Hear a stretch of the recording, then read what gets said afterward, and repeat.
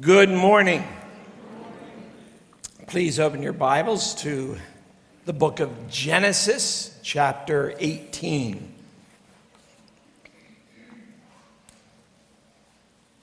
What a wonderful morning so far. Being together, worshiping, hearing testimonies, seeing baptism. I hope your heart is as encouraged as mine is today. As we've been working through this first book of the Bible, the book Genesis means beginnings, we've seen in the last couple chapters particularly the dominant theme has been God's covenant with Abraham. And that kind of brings up a question to us: how big a deal is it to be in a covenant relationship with God? Covenant is not a word we use a lot conversationally. I don't think most of us think in terms of being in covenants. Even with God, we recognize there's relationship. We value that. But do we see the impact of the fact that our relationship with God from His mouth is declared a covenant relationship? Well, the chapter before us speaks to the value of this particular type of relationship that God has invited us to. So let's read Genesis 18. The Lord appeared to Abraham by the oaks of Mamre, as he sat at the door of his tent in the heat of the day. He lifted up his eyes and looked, and behold, 3 men were standing in front of him. When he saw them, he ran from the tent door to meet them and bowed himself to the earth and said, "O Lord, if I have found favor in your sight, do not pass by your servant.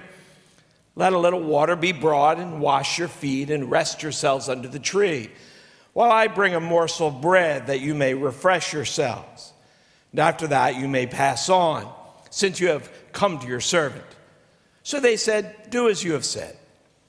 Abraham went quickly into the tent to Sarah and said, "Quick, 3 seahs of fine flour kneaded and make cakes."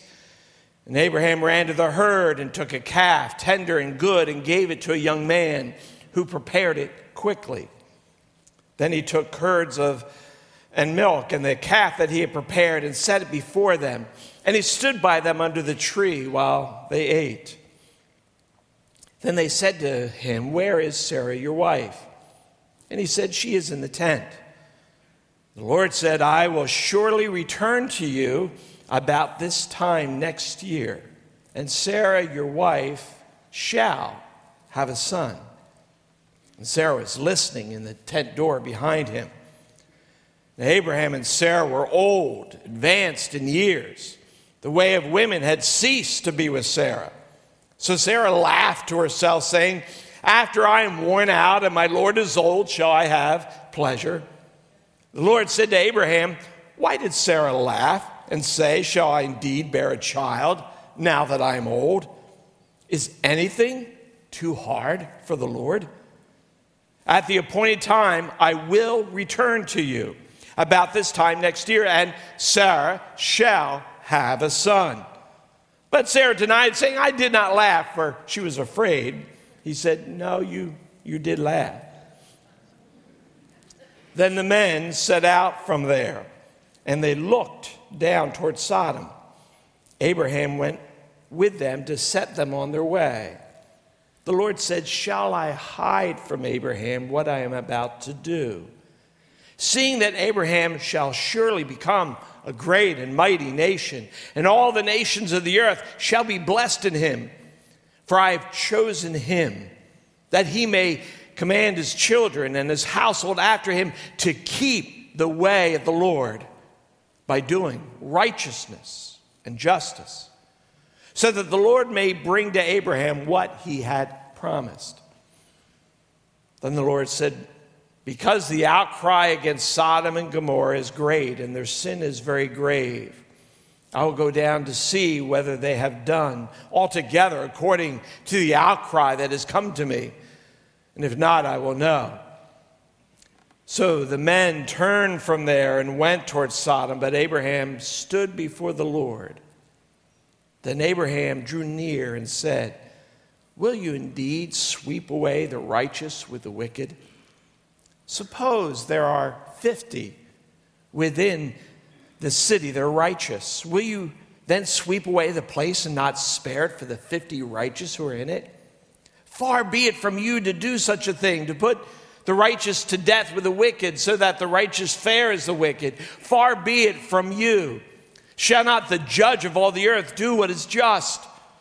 The Lord said, if I find at Sodom 50 righteous in the city, I will spare the whole place for their sake.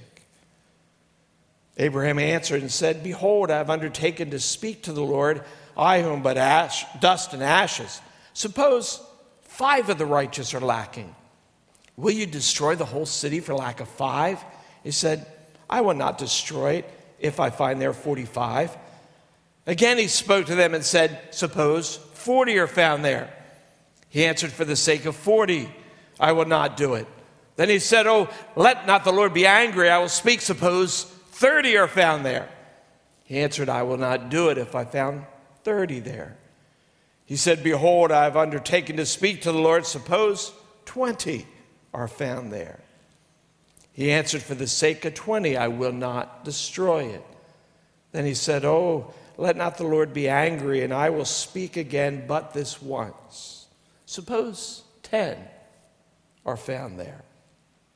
He answered, for the sake of 10, I will not destroy it. The Lord went on his way when he had finished speaking to Abraham, and Abraham returned to his place. Our Heavenly Father, we have your word before us. It is your Spirit who directed each letter, phrase, thought, truth. It is you speaking to us in this moment. May we hear you. May we be impacted by you, for you. In Jesus' name, amen. The main point of the message today, believer, know yourself as someone in a covenant with God. We should see ourselves as a person who lives in a covenant relationship with God. And we're going to see as we walk through the passage, that is a massively big deal. The first point I want to make of this: people in covenant with God live relationally with God. 3 men, the beginning of chapter, arrive before Abraham's tent. We discover it is actually a theophany.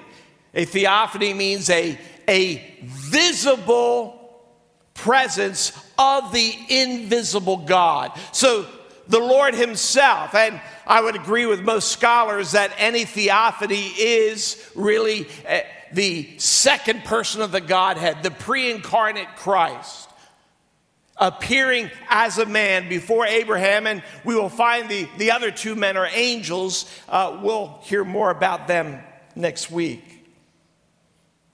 Now, think of the timing and context of this. The last chapter was all about the sign given of God's covenant. And the next thing the Word of God presents to us, after covenant given, sign established, God visits Abraham. God personally, intimately comes to Abraham to live in covenant with God is a wondrously precious reality of his relational presence with us. They share a meal. They enjoy a conversation. God interacting with Abraham. God's presence, that is our natural habitat. We were created to walk with God. That is the picture of the garden when sin had not entered. God created us to live in true relationship, dialogue, seeing, speaking, hearing, relating to the person of God. That is what we were created for. As we have seen, to God, covenant means safety. Even when hard things come, it always comes to us with us being in God's hand. Covenant means care, blessing. It means the love of God saturates us. Covenant is the strongest relational word that God can use. There is no vocabulary God could present to us that shouts more loudly of how committed he is.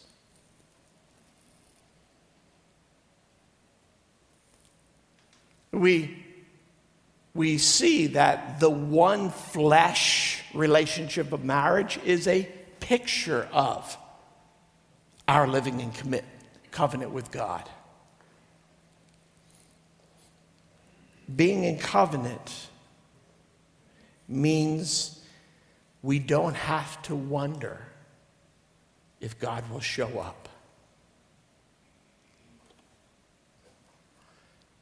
We don't have to wonder if yesterday's fall flat on our face failure means God's pulled back.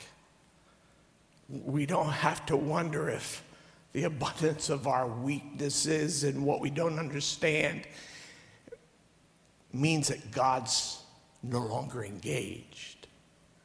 God is committed in covenant, his promise. As we have seen, by his covenant ceremony, God declared, "May I be torn in two if I fail to be committed in my promises to you."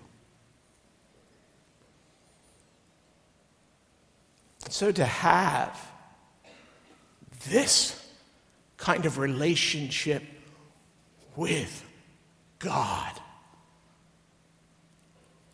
and to treat it casually, is it not obvious how foolish that is? We're speaking of God, eternal, committed, covenant, unbreakable relationship that he has unconditionally and forever embraced us with, and to be casual with that because we're absorbed with something else. What a foolish exchange.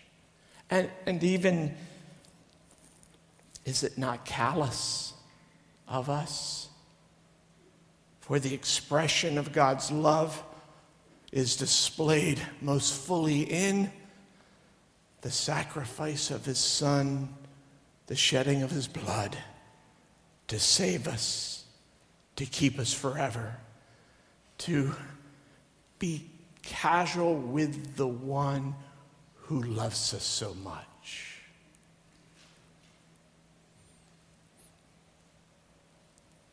Who or what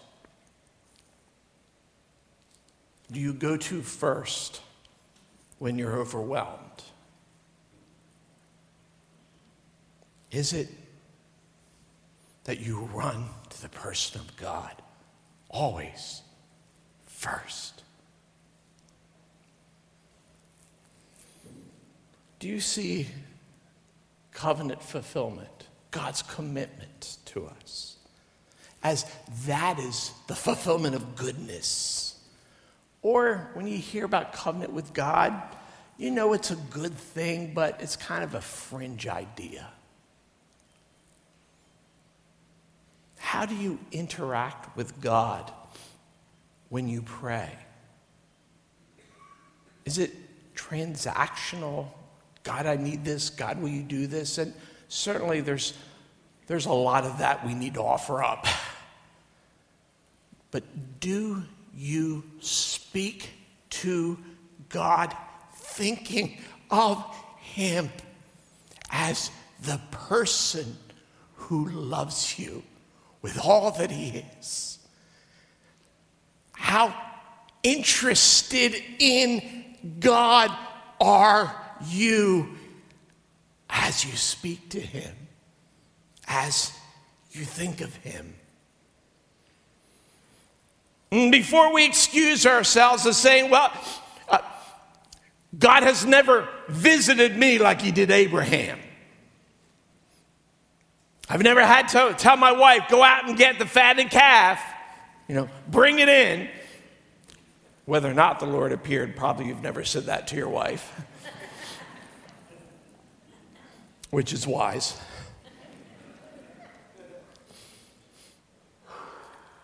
Before we think, well, I've never had the experience of God that Abraham had. John 14, Jesus speaks to us.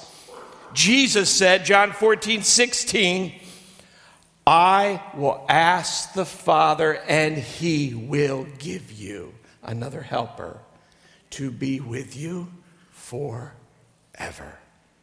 Even the Spirit of truth whom the world cannot receive, because it neither sees him nor knows him. You know him, for he dwells with you and will be in you. The new covenant that we're in through Christ, the new covenant also began with a personal visit by God. When did the new covenant actually begin? It was not when Jesus was born in Bethlehem. It was not even at the cross or the resurrection. The new covenant began on the day of Pentecost, when the promise of God and the statement of Jesus that the Spirit would be poured out on all who have believed and trusted in what Christ has done. At the moment of Pentecost is when the new covenant began. This covenant began with the presence of the Spirit who has always been with us, and now from that moment on in every believer would dwell forever. God does more than visit us. He lives in us. I've taught on the nature, work, presence of the Holy Spirit numbers of times. Last year I attended a course on pneumatology, the study of the Holy Spirit, taught at the Pastor's College, and Jeff Purswell was teaching, and there was one statement he made that over that whole week has stood out and has remained with me throughout the past year. He said, the baptism of the Holy Spirit, which 1 Corinthians 12:12 lets us know in as plain language as could ever be, that every believer is baptized with the Holy Spirit. It is not something special for a few. Every believer, we're all baptized by one Spirit into the body of Christ. The baptism of the Holy Spirit is a metaphor for conversion under the massive covenantal benefits which the Holy Spirit fulfills in and through us. Pentecost is when the Spirit was poured out to us. Holy Spirit baptism is that moment when each of us individually, personally, are brought into the body of Christ as we trust in Him. Baptism is a rite of entrance. What we observed this morning, celebrating the entrance into the body of Christ of those two women who have declared their faith in Him. We affirm they belong to Him. They've been baptized into the body of Christ. The actual happening of that is the Holy Spirit baptism. Water baptism is our public celebration of it.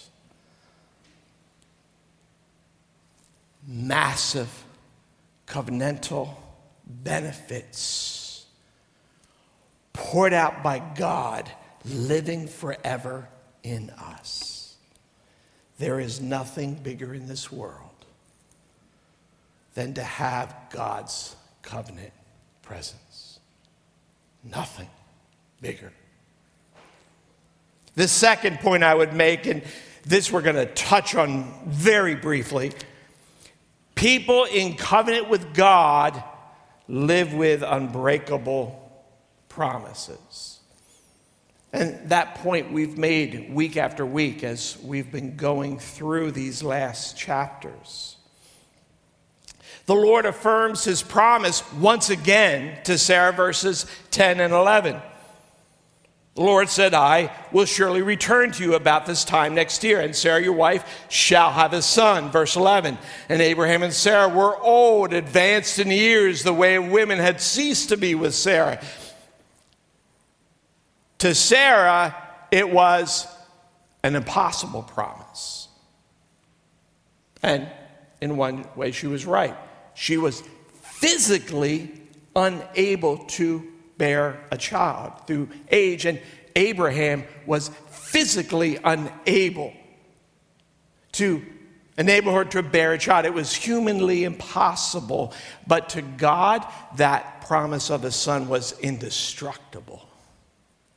Once the promise had been made, it cannot be retracted, it cannot be broken, it cannot fail. To be in covenant with God is meant to let us know every promise that God gives us through Christ is indestructible, cannot fail, will come true. And so all that the gospel promises, you as an adopted child, you as one who has a new life in Christ, you as one who, when you see Him, will be like Him, you as one who is loved forever, you as one who will live in His kingdom. All the promises of God are yes in Christ, unbreakable, cannot fail. The third point we'd see about living in covenant. People in covenant with God live with the revelation of God. Verse 17, the Lord said, shall I hide from Abraham what I am about to do? Seeing that Abraham shall surely become a great and mighty nation, all the nations of the earth shall be blessed in him, meaning seeing that he is in covenant with me, shall I hide from him? God lets his covenant partner know his plans, what he's up to. God had already revealed to Abraham his plans that would involve his descendants for generations after him. Here in this chapter, he is revealing something of his judgment that comes upon those who are unrighteous. In the new covenant, we have far greater clarity about God's purposes and his plans. You do not know all that will happen today or tomorrow, the little events in life, but you know this, what God is up to. You know the purpose of God in everything that happens. Pleasant, unpleasant, easy, difficult. You know God will glorify himself through that. We know God is establishing the kingdom of his Son through that. God is working to sanctify and grow you in that. That we know every day, every situation, regardless of how much it makes sense, we know what God is about in this world. We know his purpose. God has revealed how we're to live. How are we to walk in this world? How are we to respond to whatever happens to us? How are we to prioritize life and values? God has revealed all of that. We live under the clear truth of God, of what does it mean to live for him. God has not hid that. There are mysteries of the nature of God because he is beyond comprehending. And so there's some mystery in his sovereignty because it is great beyond human minds to wrap around. But we are clear about the nature of God, the character of God, what he has promised, how it will all end. For God ends his book of Revelation with he ends the Bible with the book of Revelation, which lets us know, how does all this end up? All of the craziness, all of the uncertainty, all of the injustice, all of the destruction, all of the hurt.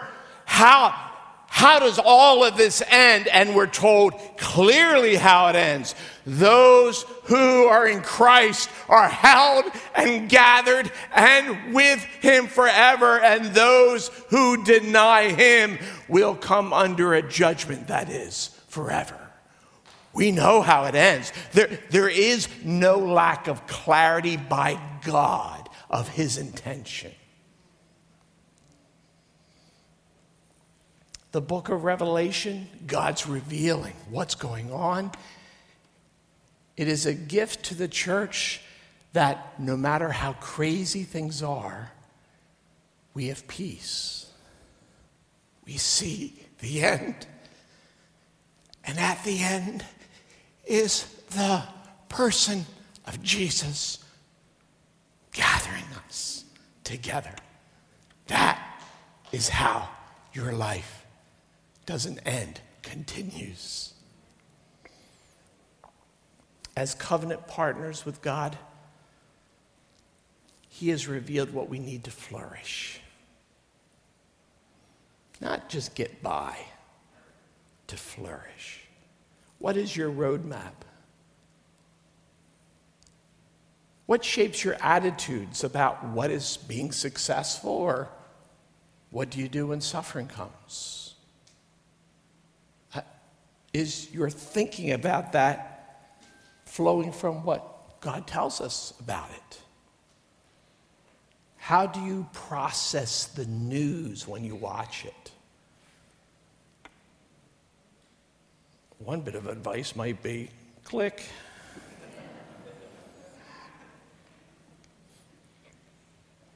How do you respond to the culture? Do you look for counsel in the places that cannot provide true wisdom? Are you going to counselors? Are you going to places that they may say some things of common grace that provide bits of help, but if they're not pointing you to Christ, what is the point of it? What is the direction they're pointing you to if it is not the person of Christ?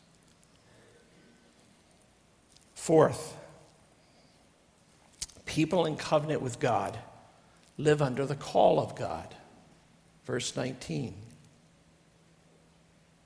For I have chosen Abraham, that he may command his children and his household after him to keep the way of the Lord by doing righteousness and justice, so that the Lord may bring to Abraham what he has promised him.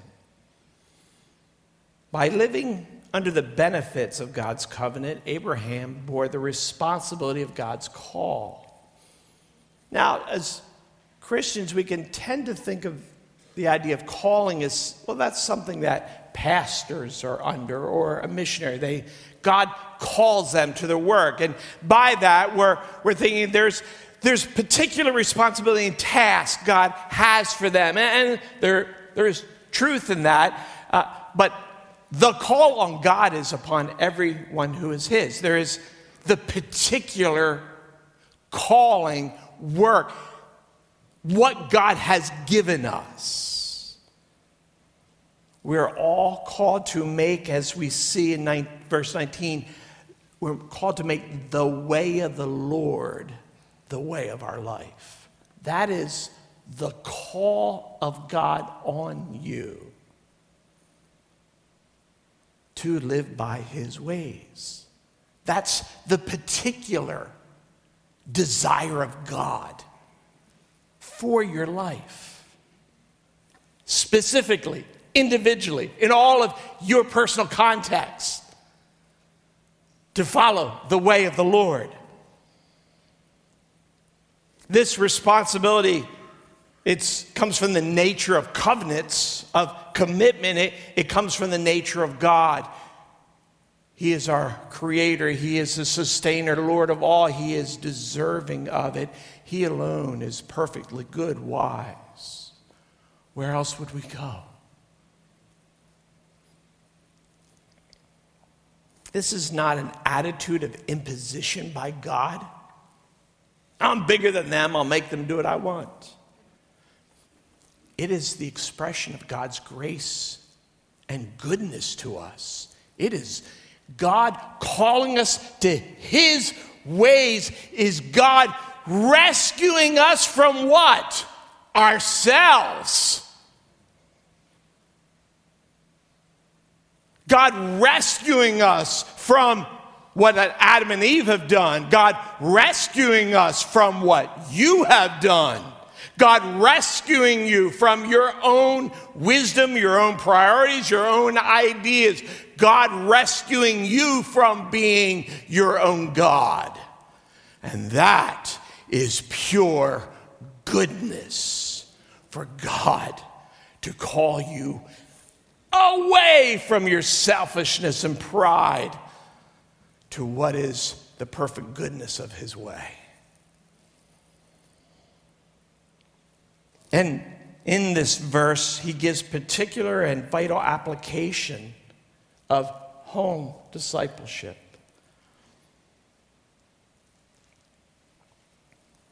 That you are to command your children and household to keep the way of the Lord. Parents are called to disciple their kids in the way of the Lord, meaning what is true of God. Don't confuse this with moralism. It's not, these are standards, this is what we say, the Bible says that you have to do it. This is God who is wondrous and worthy. Follow him. This is who he is. This is what he has said. This is what is good. This will protect you. This will cause you to flourish. This is the person of God.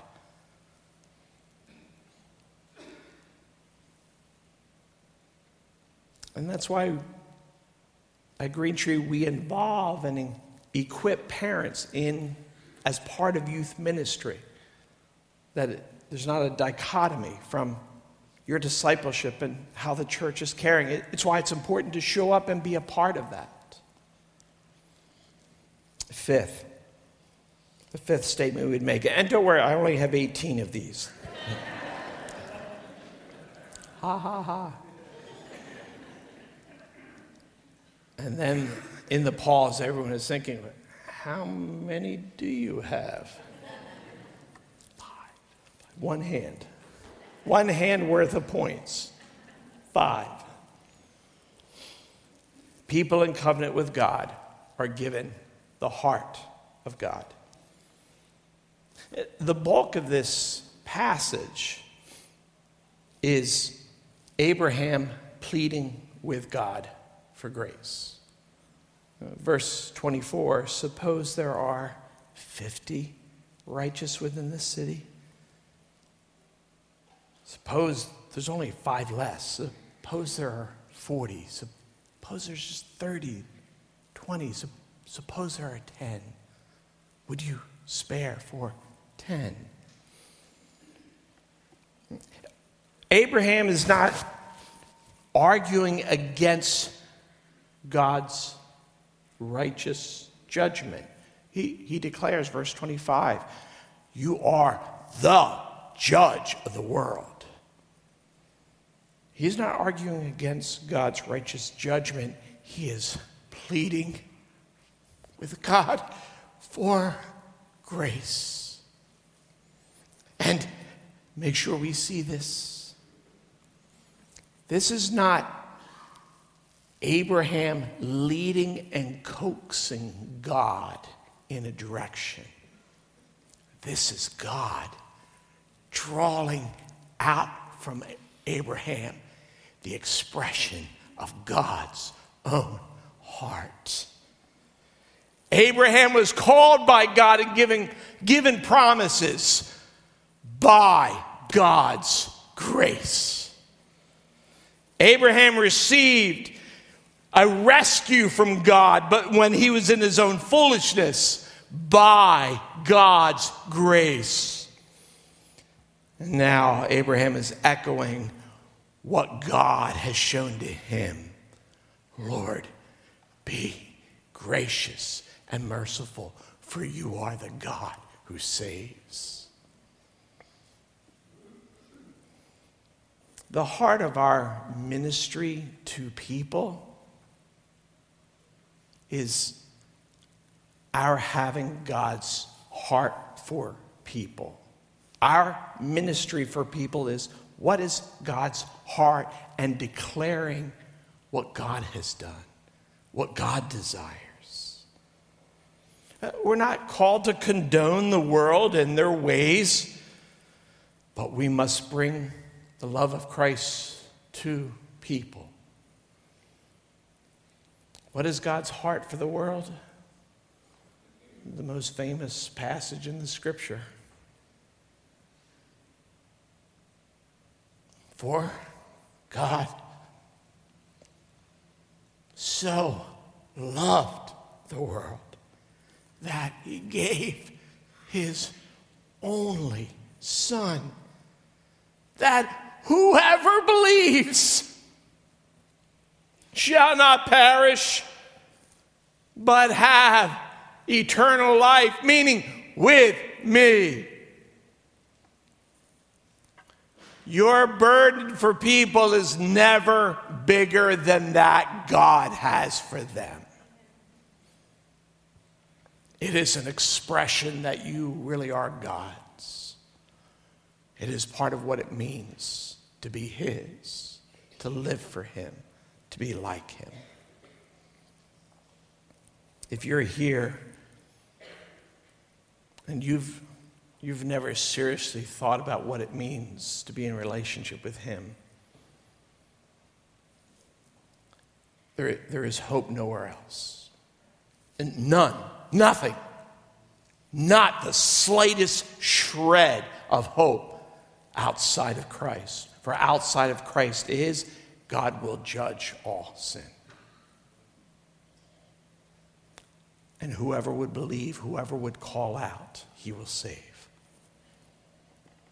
Believer, to be in covenant with God, it is a massive reality. Do you see yourself this way?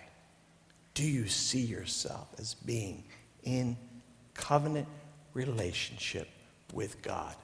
Let's pray. Our Heavenly Father, we ask that you would, in the expression of your heart and commitment, you would help us see with increased clarity the wonder of what this relationship is, of what you have brought us into, that we might stand firm and faithful, at peace, hopeful, caring for others. May our lives be expression of being in covenant with you. And together we pray for those who have not experienced that they would see Christ and his beauty and be drawn to the cross. In Jesus' name we pray. Amen.